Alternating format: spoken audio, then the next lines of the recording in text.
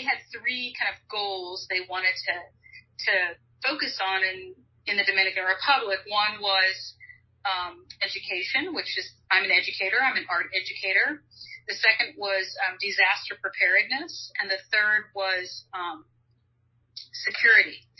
So I was able to kind of think through and how did I want to contribute as a Fulbright scholar to the DR. And so what I'm doing down here now, my host school is Chabon School of Design, Escuela de Diseño, and it has two campuses, Santo Domingo and La Romana. I'm currently in La Romana, and I'm working with educators who are in the arts and also public school educators to help them engage in different kind of strategies with cultural relevance.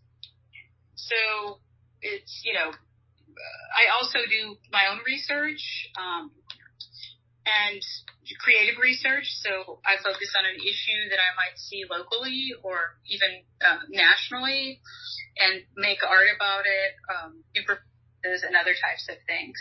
So look at how national identity is fostered through the arts. It's something I'm really passionate about.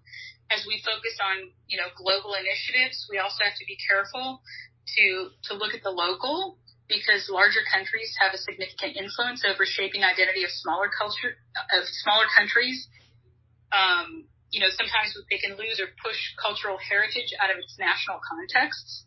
And so I think the arts, visual art, music, dance, theater, performance, they really prevent the loss of culture because they're a part of that national identity. And they're also, the arts also kind of reflect, pride and understanding, and community. And so that's super important to me, to make sure heritage and cultural knowledge or heritage memory or cultural memory really has some framework for constancy, so people don't lose who they are.